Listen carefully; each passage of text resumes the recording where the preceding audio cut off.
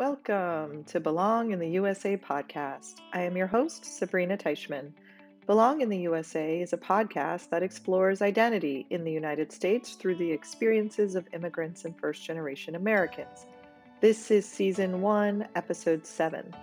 Season 1 is focused entirely on the infamous question, "Where are you from?" which is all too often asked without even thinking, sometimes out of genuine curiosity and other times as a microaggression. If you've ever been frustrated by the question, "Where are you from?" or even if you haven't really thought that much about the question, you're really going to enjoy this season. If you love the stories and conversations on Belong in the USA as much as I do, leave a review, subscribe, and share this episode, and check us out on Instagram at BelongInUSA. All right, let's get to the good stuff. Joining me today as my special guests on Belong in the USA are Raul and Norma. Raul grew up in New York, but has an interesting background. After speaking to him about the question, "Where are you from?" he actually suggested that I talk to his friend Norma, who, wait for the plot twist, also happens to be Natalia's mom. Natalia is our fact checker. So, Raul and Norma have incredibly different stories to tell about the question, "Where are you from?" And can't wait for you all to hear what they had to say. So, whether you are lounging in your favorite spot or taking a stroll around the block, I want you to leave your worries and, most importantly, your preconceived notions behind. Happy listening. Where are you from? Well, what I always say, and I will say to you, I grew up in the New York area, but my parents are from India originally. So, is that sort of the standard answer you That is give? the answer. When I was thinking of this podcast and what you were going to ask me, I really thought of how I've answered that question through my life. And I think that it became very standard, maybe at a teenage time, or I mean, really, the first time people really asked me that was when I went to college, right? Because in college, everyone is from somewhere else, be it in the same country or different country. But when you're in high school in your local area, people tend to less ask you that question. But the first time you really get asked that question, at least in my experience, on a every 2 minute basis, is when you go to college and you're away from home for the first time. So, where was home in high school and where was Okay. college? Home was in Long Island, outside New York. I went to a private high school there, in a place called Friends Academy, in a place called Locust Valley, very nice area of Long Island.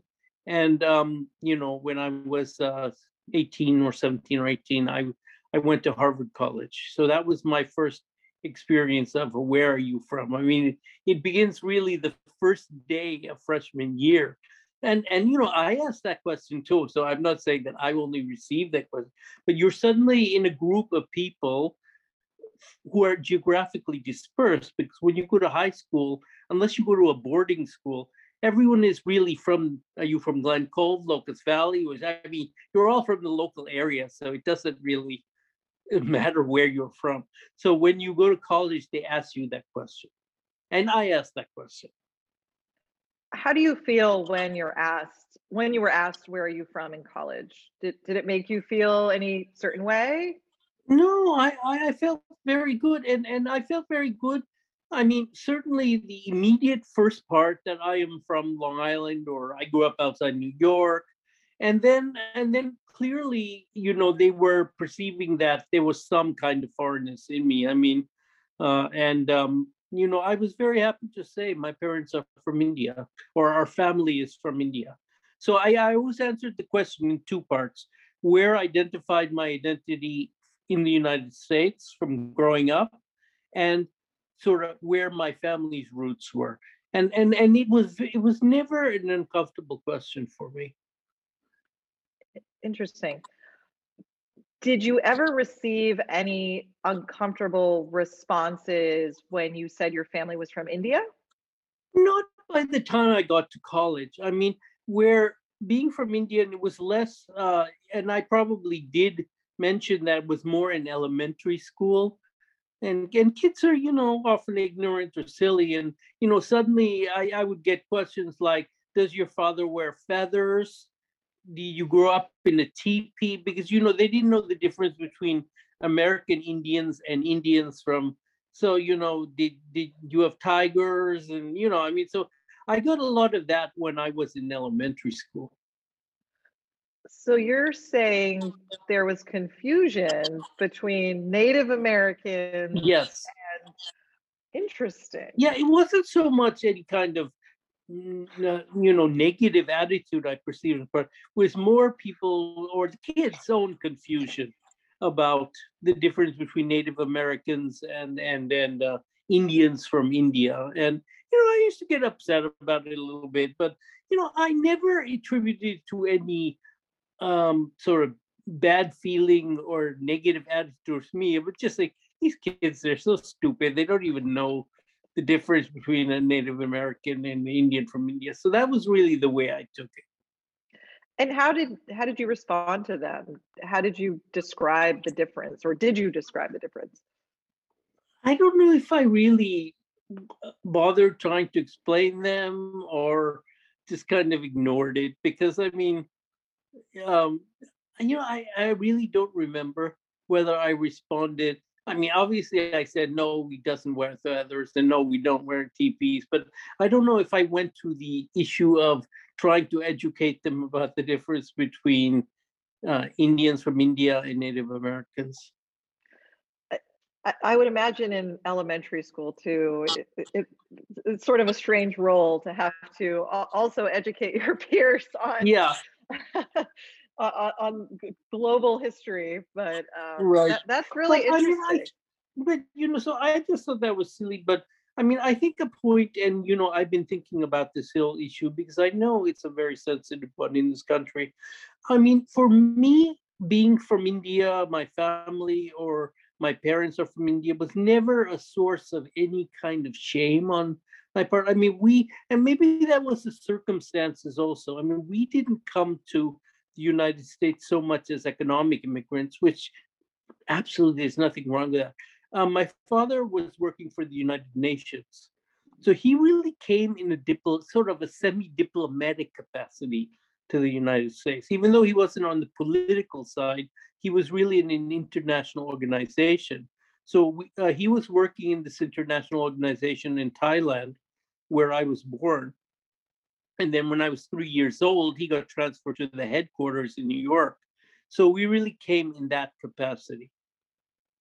So, I mean, Interesting. I don't know if the word is proud, or I've been completely comfortable ever since I was a child. And I mean, again, it might have been misinterpreted, but I never had any problem or any hesitation to tell people that I was Indian or from India, or maybe that was my mistake. I said I was Indian to these kids.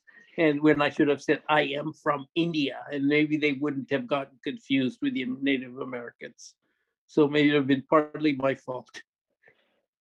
So were you born in India or No, Thailand? I was born in Thailand, actually. I Oh, wasn't you were even born in born in India. Thailand. But both my parents are from India, but my father was working for the United Nations in Thailand.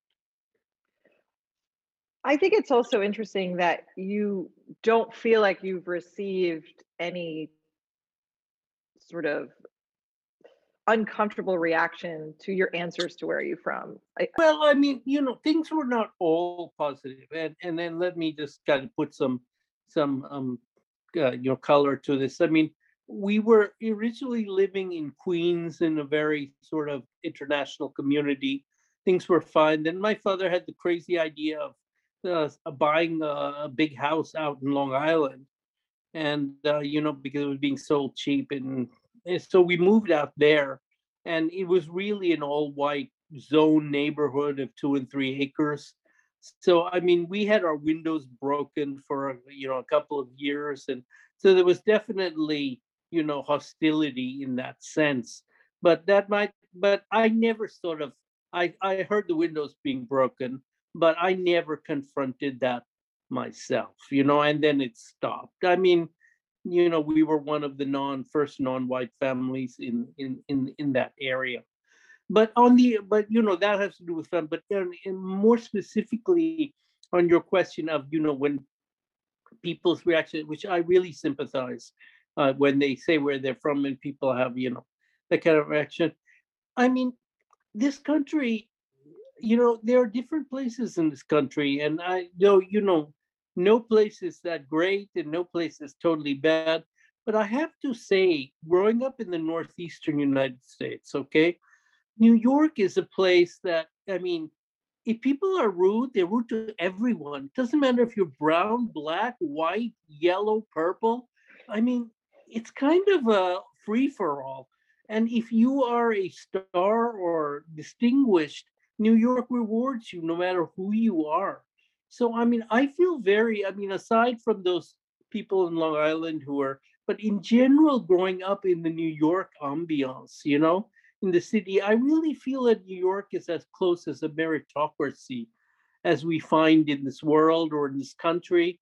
And it's sort of like, they'll admire you for what you achieve. And if they're nasty people, there'll be nasty people to you, whether, whoever you are. They're not even looking, they're just nasty. So, I mean, I always felt very comfortable in that atmosphere. And I, and as I traveled in other parts of the country, I realized, there are places where people are a lot more prejudiced and simply a lot less accustomed. Because in New York, you see people, you see Hasidic Jews, you see Arabs, you see Indians, I mean, you just see everybody, Puerto Ricans, Mexicans. I mean, it's just all over the place all the time. Like, for example, anti Semitism. In my high school, like, I don't know, something like 40% of the people were Jewish. So, I mean, I never knew that Jewish was something not totally normal. I mean, I was always hearing about bar mitzvahs and bas mitzvahs, and, it was like so normal to me being Jewish. I didn't even realize that for some people in this country, Jews are not normal. I mean, that's the thing. So, I mean, I grew up in a little bit of an elitist environment, but still in the context and the overall city, which I felt that, despite some incidents and things, in general was very accepting of people from wherever they were. And when I went to college, I mean, it was a very open-minded liberal atmosphere. I mean, the one time, the one thing that happened to me that I didn't know whether it had to do with ethnicity or not was, I was assigned a room with in my freshman dorm. And after meeting my roommate, who was sort of a very Broadway oriented person, very interested in music, I kind of liked that. So after the first day, we introduced her, and then he never talked to me. He refused to talk to me. And I didn't know, is this because he didn't want to be with someone from anyway, but he just wouldn't talk to me. So I went to the people and they moved me to another room. And and really you know, for the longest time, I never understood why after the first day he never talked to me. Now, I did get in contact with him like 40 years later, and I asked him, but I don't know whether it was an honest answer or not an honest answer. I asked him, did my being India of Indian origin have something to do with the reason you refused to speak to me after the first day? This has been bothering me all my life. And he said, no, really, I was in a very confused place in terms of me and my identity and what I was doing. And I had agreed with the college that they would give me a separate dorm room because I just didn't feel at this point I was at a point that I could relate to a roommate and deal with that. I had all these things going on. And maybe that's exactly right because it was a very small room that was really indicated for one person and they put two of us in there. And so he had probably gone through a fair process getting them to agree to give him a single room. And then when he found me there, it was probably his own. So, I mean, let me give him the benefit of the doubt that it was really, but I think there could have been better ways of handling it. He could have told me, I have these issues, these personal issues I'm going through, and I was really promised single room. And that's why I'm not comfortable. So let's go and see if we can resolve this. That would have been a much more human way because I then went for years thinking, was there something about me or what was wrong with me that after one day, this was the first time I was away from home, and to be like rejected by your first roommate was and for you don't know what reason, was kind of disturbing. But I give him the benefit of the doubt now. So, what compelled you to reach out to him after such a long period of time? You know, because it always bothered me. And whenever I talk to, I'm still in touch with some of my other friends who I made later after I moved just down the hall. So I moved down two doors. So, it just bothered me because why? I don't know why. It's just an unanswered question in my life that I needed to have answered. And he actually went on and became got involved in Broadway and produced some shows, had a very successful career, which I was very admiring of. But I just felt I had to, so I reached out to him on Facebook, and I just said, why? And he was very nice when he wrote back to me, and very kind of apologetic.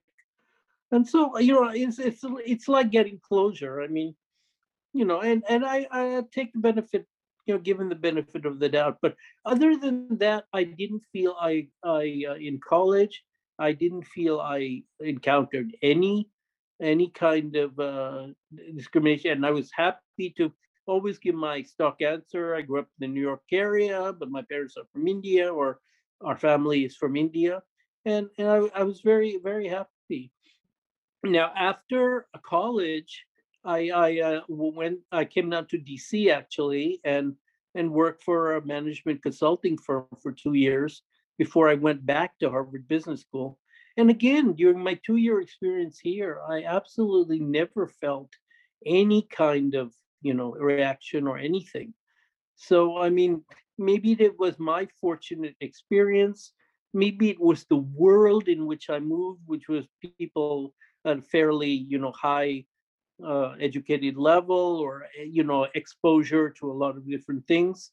But I never felt anything. I mean, it was funny that with all this Black Lives Matter movement of this year, one of my college section mates actually reached out to me, and he wrote to me, "Did you feel any kind of discrimination when you were at Harvard Business School?" And I said, "No." I wrote back to him, "I loved the people in my section. We were like a big family. It never felt anything. Never felt anything." Now, where it could have been probably less obvious is in job interviews. Like, I had notably much less luck in some of these investment banking interviews and these sort of hardcore than some of my classmates who were, maybe not as accomplished in some ways, but much more good old boy types. So I mean, those are kind of more subtle things, and you don't know what enters. I mean, people tend to identify better with people who look like them and sound like them, and so I think job searching, at least in the more traditional spheres, was a little harder for me. But that those are sort of a little more subtle things. So, you've talked about how you don't feel like you experienced a ton of discrimination, which is Yeah, very positive. yeah. But you've also shared with us sort of an incident that happened, that first week in college that Mm. stuck with you for so long that you actually confronted the person, Yeah, right. obviously on Facebook. I knew this happened on Facebook, by Yeah, the right. way, when you told the story. But I want to ask you about, you mentioned closure. Did it bring you closure when by reaching out? And did you provide any of sort of that feedback that you shared with us? Like, this is how I feel like you should have handled it? Like, how did that conversation Yeah, go? you know what? Maybe there isn't closure. I mean, I felt that when I read it, I had closure, but I never really responded to his email because Oh, you maybe didn't. I didn't, and maybe that, or I think message. It was a Facebook messenger, and maybe I should have. Maybe I would have given him some more closure. I think by telling him exactly what I told you, I should have said. I said, okay, and maybe I'll still do it. I mean, but I don't know why. I just never responded. I just, you know, maybe I was still a little pissed off or something, but I don't know why I just didn't respond because I usually responded. I just felt he had sort of made me an apology and that was it. But maybe I need to go back further steps, say, I accept your apology. Thanks so much for sharing this with me. I'm sorry you were going through a difficult period then, but it would have been nicer for you to share that with me so that I didn't feel that I was the source personally. It was more the situation which got you so upset.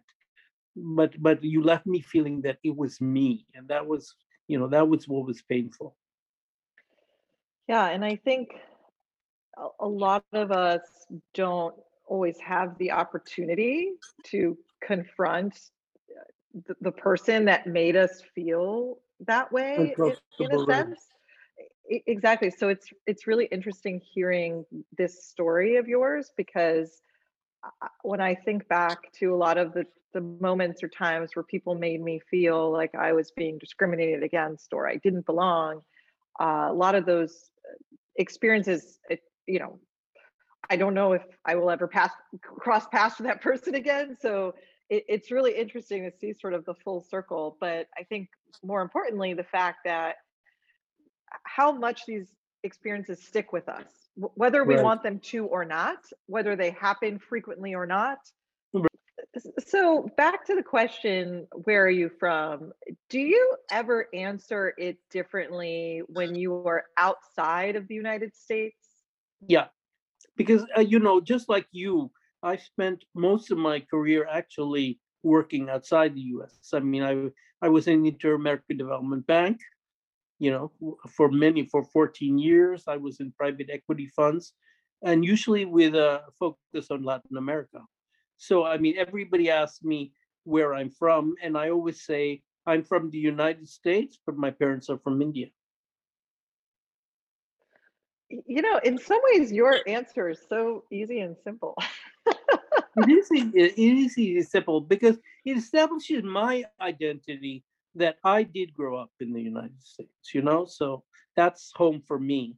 But my, you know, origin is from my parents are from India, which is clearly why to them I don't look like a white gringo. So, and that certainly in Latin America that has always, and then they said, ¿Cómo es que tú hablas tan bien español? And so, I mean, it always enters into new conversations. So they're always admiring, actually, that someone who is, not of Latin origin, someone who's of Indian origin, and grew up in the United States, did not grow up in Latin America, still speaks the language and takes so much interest in culture. So I always find that that's a great conversation starter when I'm in Latin America, and it helps break the ice. So, I found it, if anything, a great advantage in those places. I'm getting the sense from talking to you that you have a very strong sense of identity. Would you say that's correct?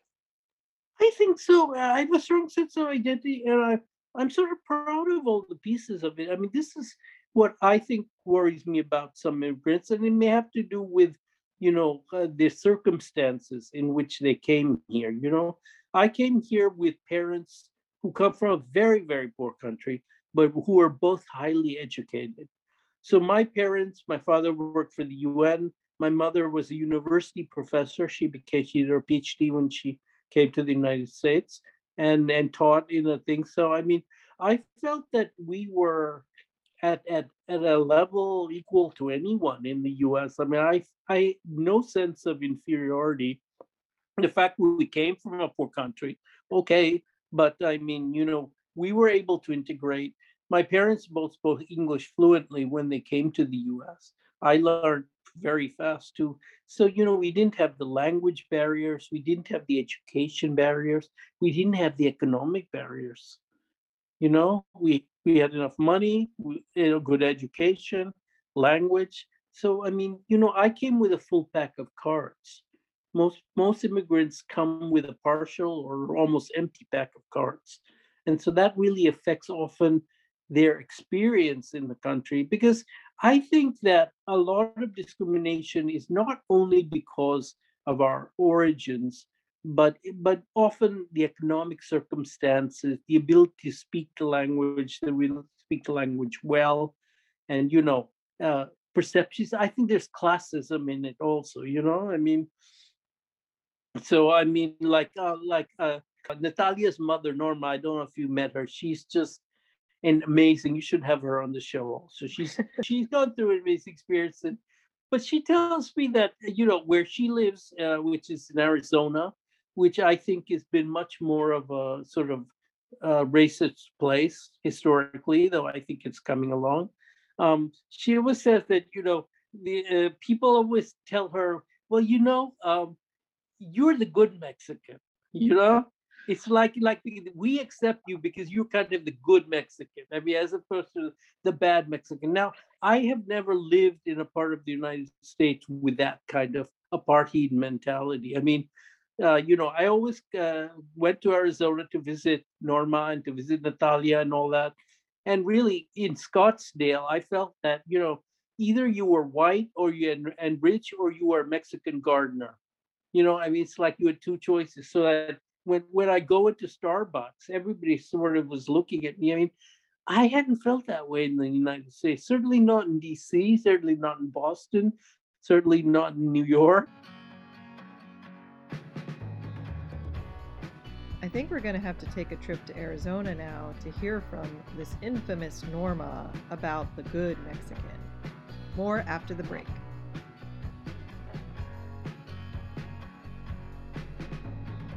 We were talking to a friend of yours, and he mentioned we should probably ask you this question. Where are you from? Well, I am originally from the border of US Mexico, Sonora, and Arizona border. And so the uniqueness of that area is that everybody is related. And I can't even say, because the way they created the border, it landed on the area. And so basically one day, the US through, a sale of the land from Mexico, they literally put a border. And so whoever landed on the other side was Mexican, and whoever landed on the north side was American. So there's an incredible relationship there between those two regional areas. And so to that point, they continue to use both languages. So English and Spanish are intermingled in everyday life. And the majority of the community is Mexican American. So you don't have a minority status. Very interesting. How do you feel when I just asked you the question, where are you from? As an immigrant, I love to share that I am originally from that country. And so and because I am first generation into this country, I tell people that. So I feel comfortable sharing that part. If you are the right looking immigrant, then they open doors for you. I happen to have a family with variations of skin tones. And so that could be very different from a sibling that's much darker than, my sister and I, who are much lighter skin. And so that becomes a sort of like an entry point, right? Because you look the part. The other part is sort of being, invited sort of to the, I'm an entrepreneur, and sort of open doors, to be part of the economic, um, sort of system in becoming a businesswoman. And so to me it was very important that I was accepted into those environments. And I think that's where I became sort of like the good Mexican, because they thought I was safe, I guess. The good Mexican. You're going to have to tell us a little more about that. Yeah, it's sort of I don't understand what defines that for anyone, but in my case, it sort of simply became that I was, and I was told at times, I spoke English fluently. Okay, that's one metric. The other one was I had assimilated into the cultural. Someone said to me, they were doing research at Stanford University on languages, and they did this testing that they do for CIA, and sort of understanding of cultures. And it was interesting because they said you're not fully bilingual, but you're fully assimilated into the US. So you think like us, you act like us. So that to me was a very surprising way of thinking. But when you're in a border, you're really going to be sort of the outcome of two cultures, right? So like, I'll give you an example. My first English word was Mickey Mouse. Why? Because I watched the Disney Channel, right? And the Mickey Mouse Clubhouse. So mouse was my word, mouse. That's really cute. So you've talked a little bit about skin color. What about education? We heard a little bit from Raul, or really a lot, about how he really felt like his immigrant experience was better than many others because he immigrated with his parents who were highly educated, and he was sort of part of this elite circle, ultimately going to Harvard. And so he just kept saying, like, I don't think I had it that bad. What has your experience been? Yeah, I did not come from that type of background. I did not have a highly educated, parent on either side. And so, yeah, it was the sort of the immigrant, the complete immigrant story. You come in and you have a chance at it. I was the first to go to college in my family, first to graduate high school, first to graduate college. And so that really kind of, put me a sort of not only as a, breaking barriers, not only for myself, but really opening doors for my own family members. And so, yeah, it was not the simple thing where you just go to school and do well. No, you really are encountering, you haven't had a mentor in that process of how do you go to college, right? How do you make it through college? And so I was lucky enough that I had incredible champions along the way, whether it was in the education system or outside of it, that provided that sort of championing for myself. And then I in turn did that for my sister. So now we both are the only two siblings out of 7 that, completed a college education. Wow. I want to go back to the good Mexican. We've talked a little bit on the podcast with some of our guests about experiences that they've had where when they've said where they're from, people have reacted or responded in really strange ways or offensive ways, frankly. But this is sort of the first I'm hearing of kind of called a name, like you're the good Mexican because you've assimilated into the United States better. Have you experienced anything beyond the good Mexican, or just any other experiences like that? I guess in that I almost felt like I filled a perception for them, or I shifted the perception more likely. So, for example, their portrayal of a Mexican was, some immigrant family, uneducated, working in the farms, working as a nanny, working, as gardeners, So there was this very narrow way of looking of the immigrant Mexican American, to the U.S. And that's obviously portrayed in everyday media, right? In the shows we watch, in the programming we see, in billions of impressions that you see every day.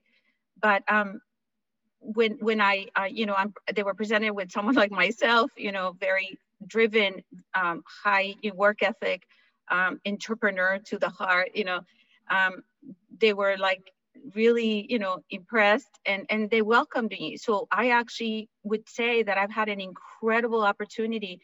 I mean, even in my history as a career, before I became an entrepreneur, I ended up, not only working in public policy in Congress as a legislative aide, but I also, became a presidential appointee.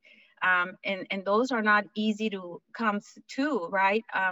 But it was because there was sort of an opening door for who I was, and that I was acceptable for them. There were no other, limits on my I guess, I didn't fit the typical role of a nanny or a maid, right?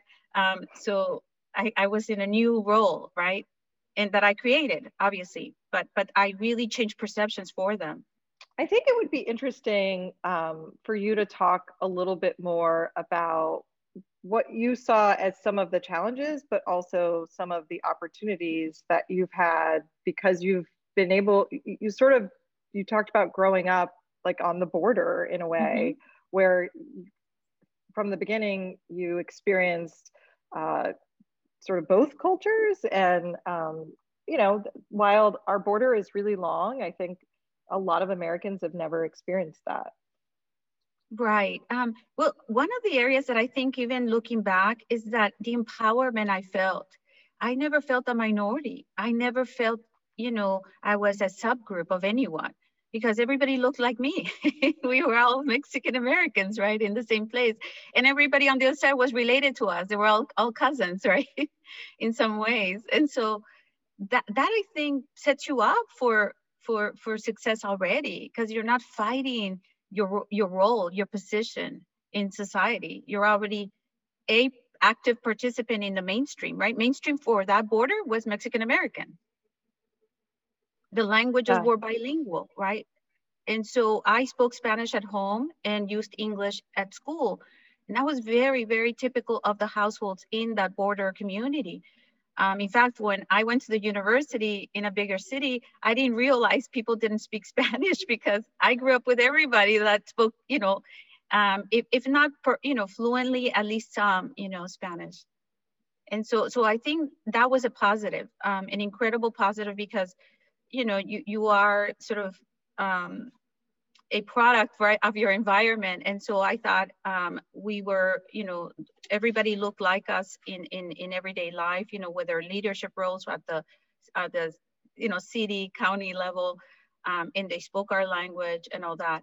But then we moved from that in, traveling and living, in both coasts of the U.S., Washington, D.C. and in California. I realized, right, the dynamics that played with minority communities. But I think, and I did, by the way, encounter situations where were very uncomfortable. For example, we purchased a house in Orange County, California, where it was a very, very affluent community, and both my husband at the time and I were, working professionals. We could afford that type of house. And in those days, there were still salesmen that would come knocking at your house, to sell insurance or some product for the household. And when I opened the door, holding a baby in my arms, the gentleman, said, "Can I speak to the lady of the house?" Because he could not imagine that I would be the lady who owned the house. And I said, "I am the lady of the house." Tell us a little bit more about your experience in Washington, D.C., and also working on public policy. Absolutely. The part of living in DC, as it's a very vibrant city at all times, but housing can be difficult to find because of the competitiveness, right, of the pricing market. So we had been living in a rental apartment, not only first in Capitol Hill, but then later in the suburb of Virginia. And then, soon after, we decided that we were going to look for a house to purchase. And the first realtor we found immediately only showed us houses that were in the poorest of neighborhoods, in the worst, crime-ridden areas of the surrounding neighboring communities, whether it was Virginia, Maryland, or DC. And it was shocking to us because we had never purchased a house, so this was like a beginning. And we are like, do people start looking at the worst places? These are houses were falling down and needed a lot of work, and we never even understood why we were being geared to go look at those properties. Soon after I think going on several visits to these homes, we said, this is not what we like. I mean, we don't even want to fix anything. We want to buy a house we can live in right away. And we ended up getting a second realtor to assist us. But even then, they were still looking at, we were in those days, you had to have a approval from your bank to actually even go look at a house.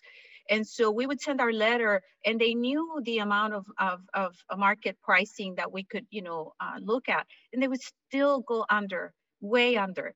And we don't understand that, and after we dropped that second realtor, we ended up looking at houses, and we ended up buying the first one, sale by owner, where we actually found a sign from and the person sold us directly to us. But unfortunately, it was like, had we not dropped those two realtors, we probably would have ended up with a terrible house that we probably would have not been able to resell.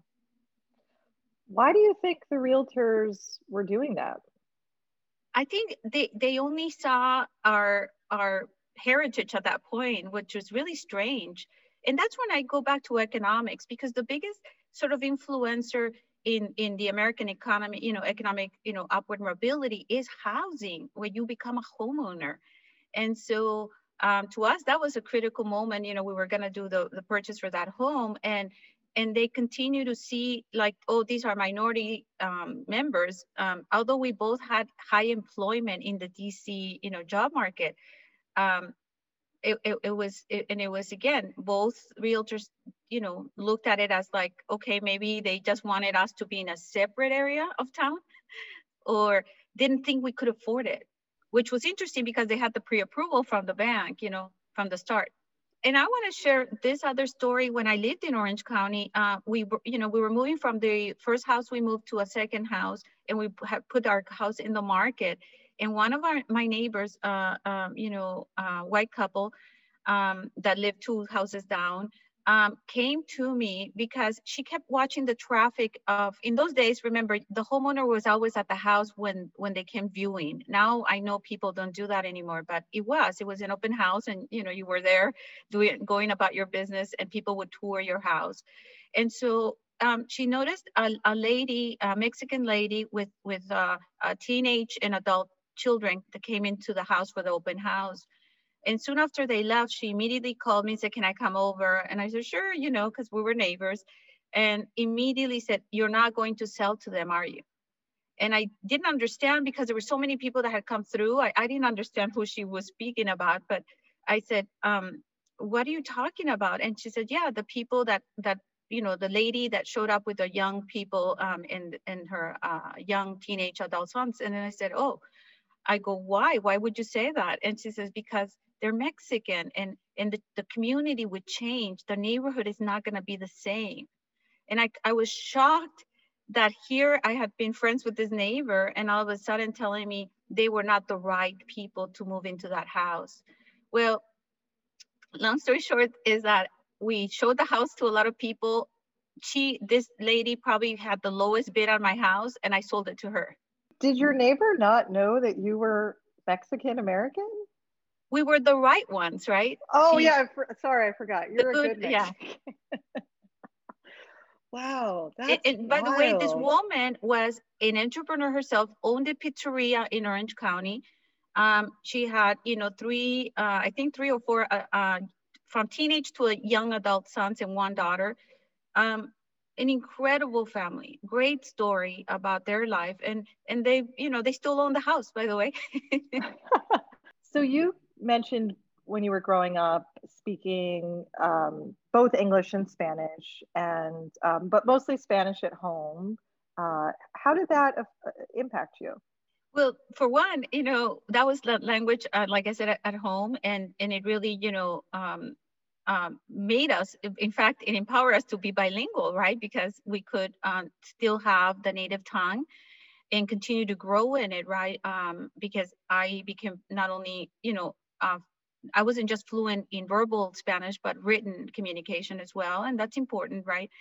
But on the other hand, on the school side, it was difficult because no one at home really understood the education process and systems. My mom had very little formal education in Mexico, so she didn't understand what high school would be like, or she wouldn't understand what a college plan would look like. And so being fluent in English, and interpreting, I literally became the interpreter for the household, right? Not only translating the information from school, but also documents, that what my mother needed to sign or send back to the school. And imagine, there's 7 siblings, so there's a lot of documentation here, going back and forth to the household. But it was unfortunate because think about that, the most important, influencer in your life cannot be, it's really kept out because of a language barrier. And I'm just a child, right? So whatever I'm translating, hopefully it goes right. And so that was unfortunate in that sense. And that really is what I turn into my passion now, because years later, I decided to bring that same concept of what I became in those days, as a communicator back and forth to school in a technology platform, and create what is Connecti, my venture, tech education adventure, which provides schools, a connection to home with the parents' native tongue. So really promoting that champion at home to influence you on education, and really, break all the language barriers, break any, cultural barriers, because as you can imagine, right, every education system for those immigrant populations is very different from when they come in. They don't understand. I mean, not too long ago, I had a parent using the platform, and her language was Arabic. She was from Syria. And unfortunately, when she was asked to go to a meeting for the school, she was in panic, because in Syria, the only reason you would get called to the school because your kid was in trouble, not because of a good thing. And it was actually just a parent-teacher conference that is very normal in the US. But that's the kind of engagement that I wanted to, provide for families. And then also, not only as a business venture, but as a social impact venture, that I'm transforming the way we engage families and promote, student achievement by breaking all the other barriers. That is really cool. That really takes me to another sort of scenario, right, that happened for me, but also I can see happening for young immigrant children and teenagers right now, in awaiting their processing, to get into the US, is that they do become almost their own representative of like even medical. I remember going to doctor's visits where I still had to tell my mom what the doctor said about my other siblings. And here I am carrying medical information that, I mean, as a child, you're thinking, oh my God, what if I get this wrong? What if he said 2 doses instead of 1, right?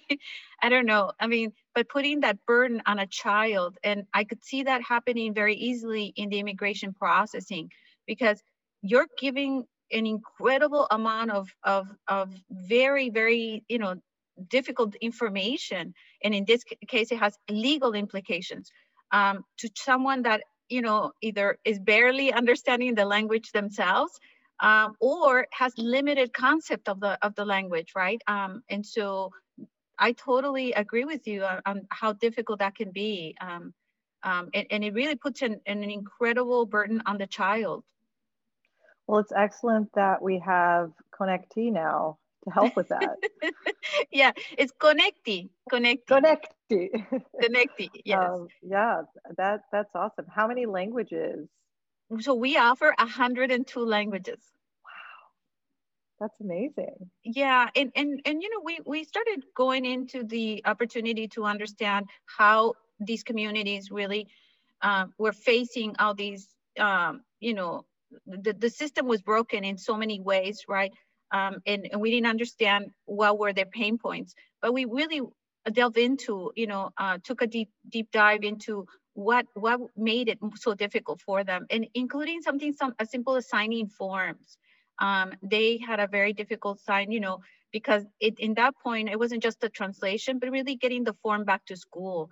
And so by putting it on a digital format, anybody could just sign the document and send it back to school, whether it was a nurse's, information on COVID safety related information, or, an assignment, coming up, or testing for the children, And so, yeah, so we really sort of by when we build the platform, we you know we had it with the end in mind, that how do we facilitate communication from home to school, and make it as easy, as user friendly, as seamless as possible, so these families are connected at all times. It's going to make such a big impact on so many lives. Thank That's you. awesome. How old were you when you immigrated to the United States, or really came across the border to the other side? Yeah, I was 9 years old when I immigrated to the U.S., and I moved 7 blocks to the U.S. And so that in Wow. itself is a unique environment. Now, years as an adult, I would always be asked, when I did presentations in schools, what was my immigrant story? And I said, I moved 7 blocks. So I did not have the many difficult issues that many people did, but my mother lived 7 blocks on the Mexican side, to the border. So that's how far we moved.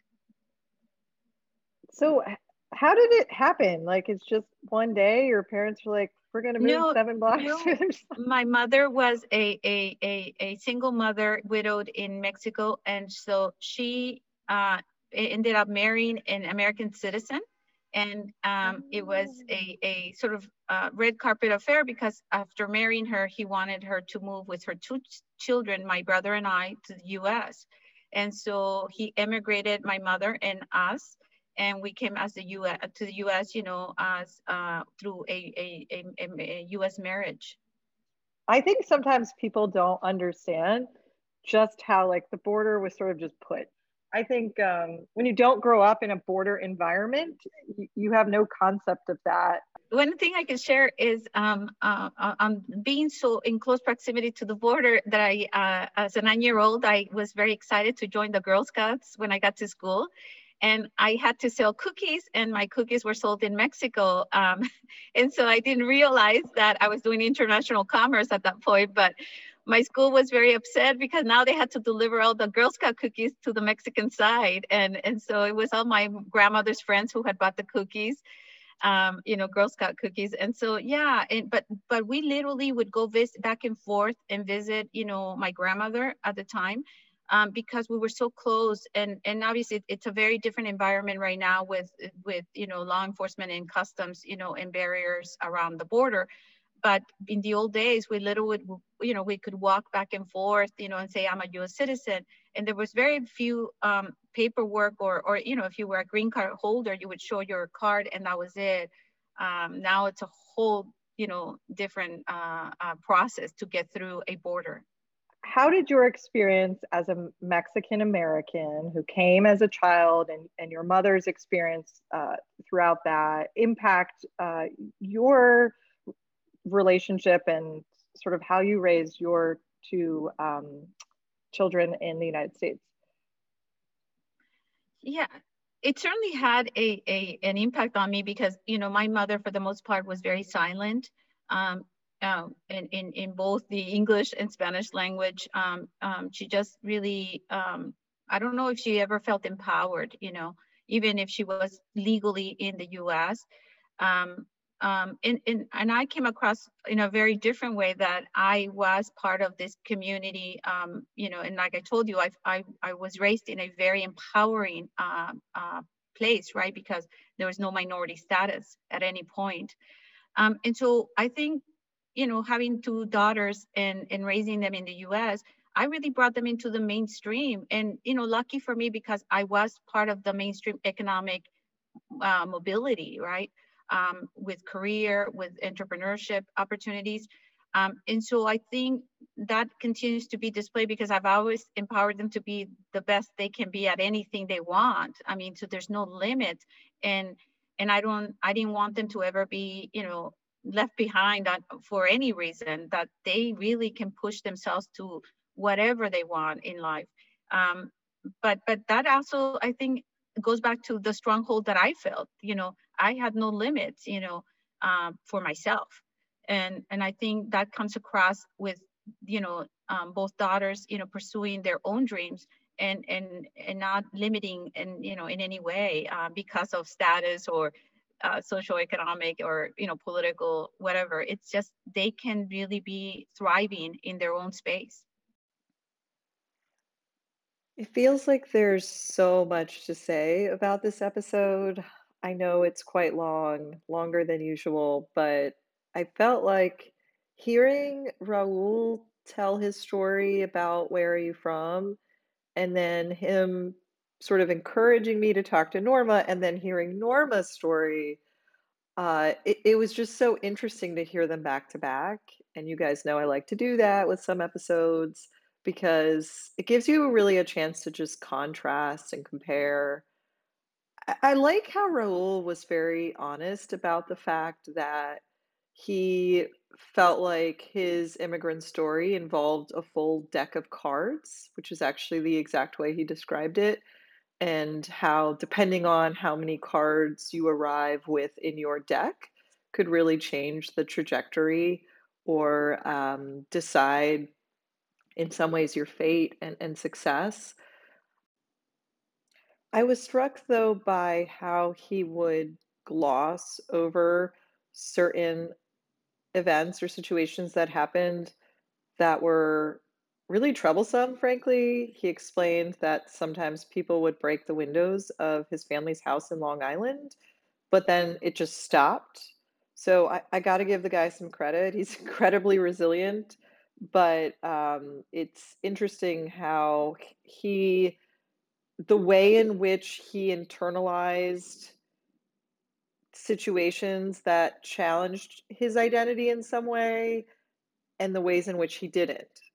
I thought that was really fascinating because you also had this instance where he had a situation with someone in undergrad, and 40 years later, it still bothered him enough to reach out to the person.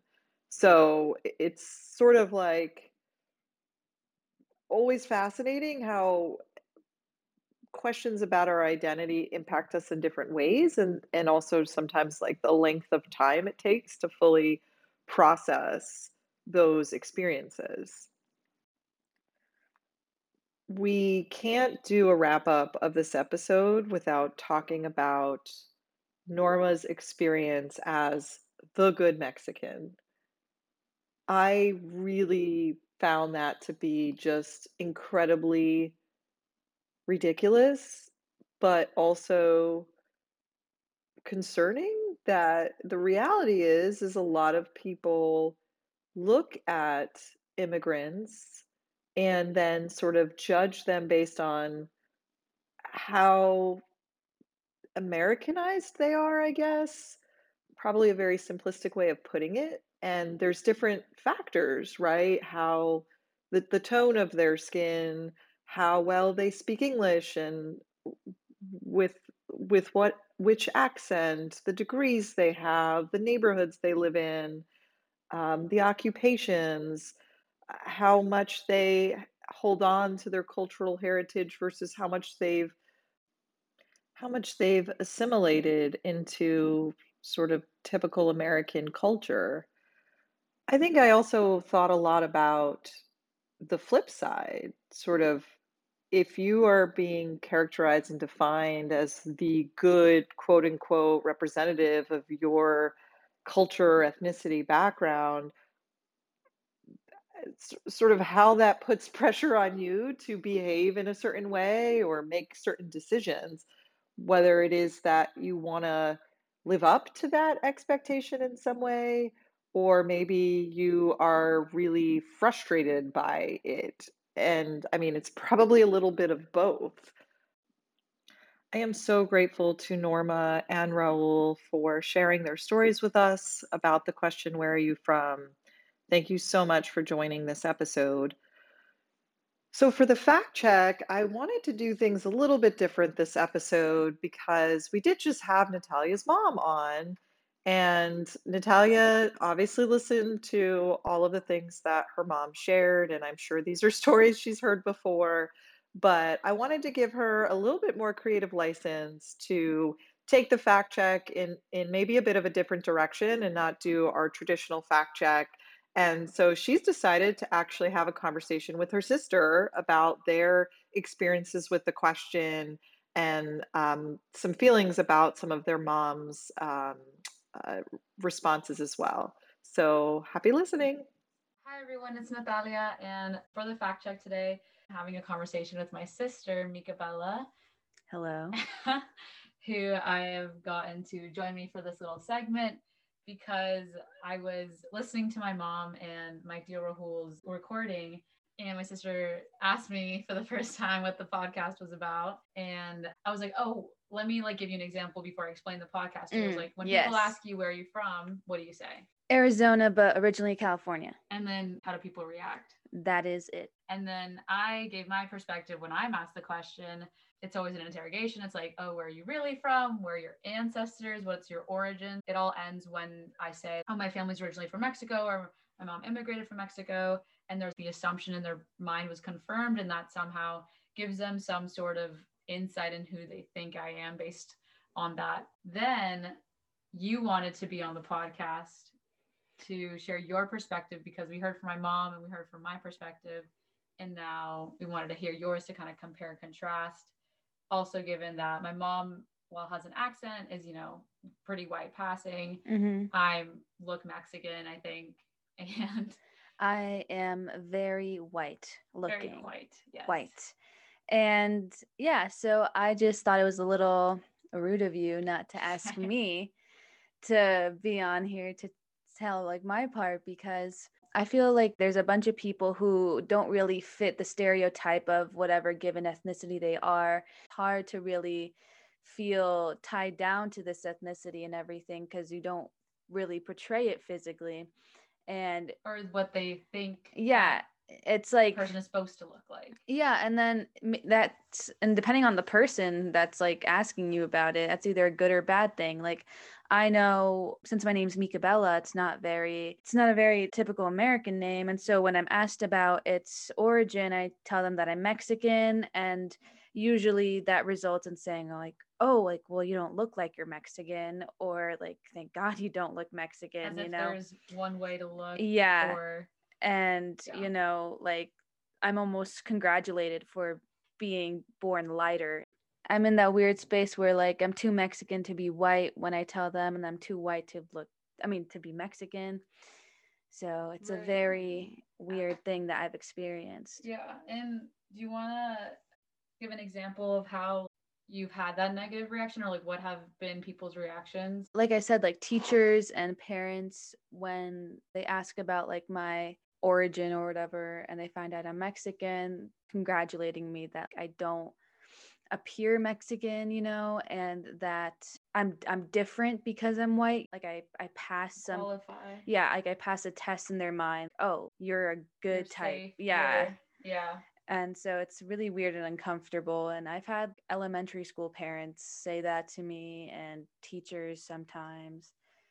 So yeah. And then it just reinforces, okay, well, this is good. I know. Yeah. And then, the darker is bad. Yeah. And then as a kid, I was almost happy. I was like, yeah, if you're talking to me like this and I'm white passing to you, I can't imagine what you'd be saying if I was dark. Would you be telling your kids not to hang out with me or something? I thought another interesting point was either when people found out we were related, because, we're 2 years apart. When we went to elementary or middle school together, it's bound to happen. In high school, yeah. We would see each other on campus, or our friends would see the other one on campus. And it's always such a weird reaction, because I was almost prepared for it in a way where I'm going to have to go through the same thing where they're going to figure out Mika Bella's my sister, and then say something about our skin color, which is so weird.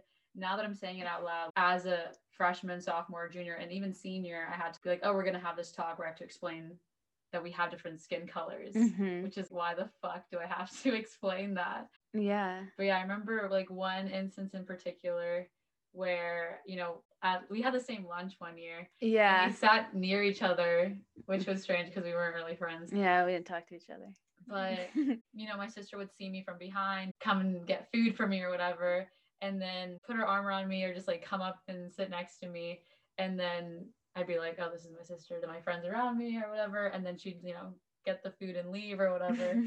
And one girl was, oh my God, your sister's white. And this is the 100th time this has happened to me. So I'm like, oh my God, what? What? you're enlightening me right now. Like, Yeah. I was like, making fun of the situation. It happened so many times. I got bored with, reacting the same way.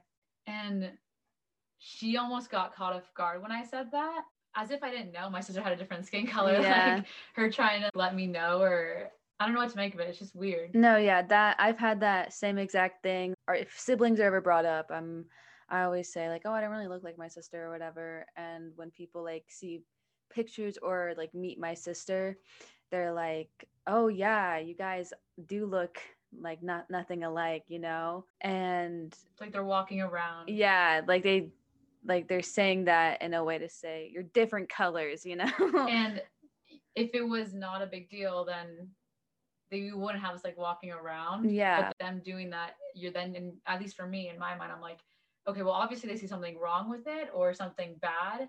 Yeah. And from my experiences, because I do have darker skin, like I was the one who was, not right or had a negative connotation. Yeah.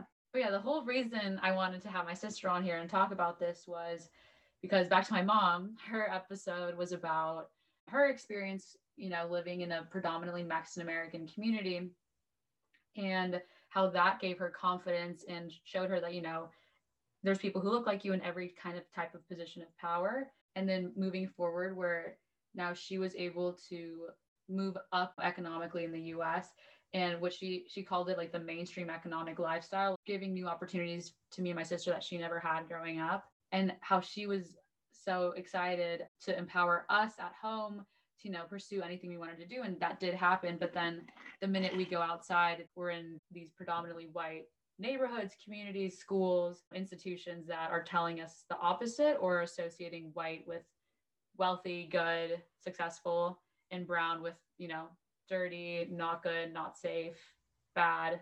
While we did have more like economic opportunities, we had like, small interactions with people that reinforce that somehow related to your skin color, there's something either not right, or because of your skin color, you pass the test. Yeah. Yeah. 100%. Where what our mom did, like as much as she enforced success in us and everything, like growing up in Scottsdale, like as a kid, as soon as you walk out that door, you want to hide your like culture and everything because then you get made fun of. Like if I brought quesadillas to lunch and everything, get stares, they say it smells, it stinks or whatever. We can try to empower all these different kids and everything, but then it's in their everyday life and schools where the difference is really noticeable. Yeah, and then it adds up because it's like you had this one experience at lunch and then another experience, going to class. And I mentioned this in another episode, but like these reinforcements then translate into like, at least for me, like I didn't want to speak Spanish and I was the older one. So then I was like, if Natalia's not doing it, I'm not going to do it. Exactly. And also like, because I remember if my mom or something would come to our something and she'd like say something to us in Spanish, like I'd get so embarrassed and stuff. And like I would automatically get looks from our teacher or classmates being like, oh, like you're ethnic. Like where like where did this come from, And yeah, it was just like you learn to like hate these things about yourself basically at your school. And then like every adult in our life who either spoke Spanish or like saw my parents speaking in Spanish to me and then me responding in English being like, you're gonna lose it and then you're gonna be so mad at yourself. It's so true though. It was true, but it was like, why couldn't you see what was going around to see this wasn't my decision to be like, oh, I don't want to speak Spanish because like I'm lazy or I don't want to right now. It's because Spanish is associated with being Mexican and that is associated with being bad. Yeah.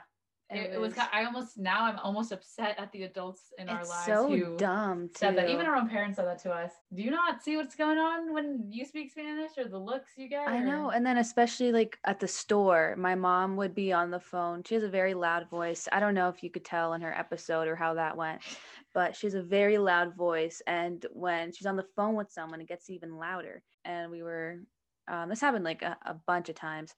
And she's speaking very loudly in Spanish, and we're in line to check out at like supermarket, and the people in line, are just giving her like the ugliest stares and like looking at her in disgust, honestly. And I'd get like so embarrassed and I'd be like, hang up and try to get her to stop talking to whoever she was talking to. Like self-hate. But I know, but it was almost funny because she would just add another hour to that phone call, like Mhm. she didn't care. I look back at it and I'm like, thank God she didn't listen to me, like being a stupid little Yeah. kid. Perceptions of people and language are so important because everything we've talked about are perceptions people have had of us or language that was used led to us like not speaking a language anymore that was like for both of us our first language, I which is know. crazy, or not being your most authentic self or being proud of like That your culture. hurts. And now it's like, wow, damn. I felt like I was always trying to like prove that I was Mexican enough or maybe white enough, depending on the situation. Yeah. And I would be in like my Spanish class, but I was in AP Spanish, and people would be like, "What are you doing in this class?" Because there was like a lot of Mexican kids in that class, and I am Mexican, and like Spanish was my first language. I remember they would look at me like, "You're so dumb," Yeah. like bullshit. And I was like, "That you're right," like I don't even believe it saying it myself. Yeah, I think that's interesting you bring that point up because that just makes me think of being then with our family and 100%. then being seen as like white or very like American, and then you're around your white friends because Mm-hmm. Scottsdale, Yeah. and they see you as Mexican Yeah. or the representative for that culture, and Yeah. well, you're like, can you tell them because they aren't seeing what you're seeing? Anything else you'd like to add? I hope that this resonates with others who have gone through similar experiences. And thank you for having me. You're welcome. And then to wrap up, I just wanted to point out one fact check on my mom's that she mentioned the ability of realtors to, it's called steering. So that's when the realtor is purposely, no matter of like how much money you do make, are gearing you towards a specific community based on your race or ethnicity. I just wanted to clarify that. And then Dio Rahul, who is the first part of the episode, just context, is one of my mom's closest friends who's my sister's godfather and basically Yes. our uncle, and gave me the idea to intern over the summer where I met Sabrina and we had this amazing podcast now. So thank you to him for that. And I'll see you guys on the next episode. If you loved the stories and conversations on Belong in the USA as much as I did, don't forget to leave a review, subscribe, and share this episode. But also check us out on Instagram at Belong in USA. Until next time, this is Sabrina signing off.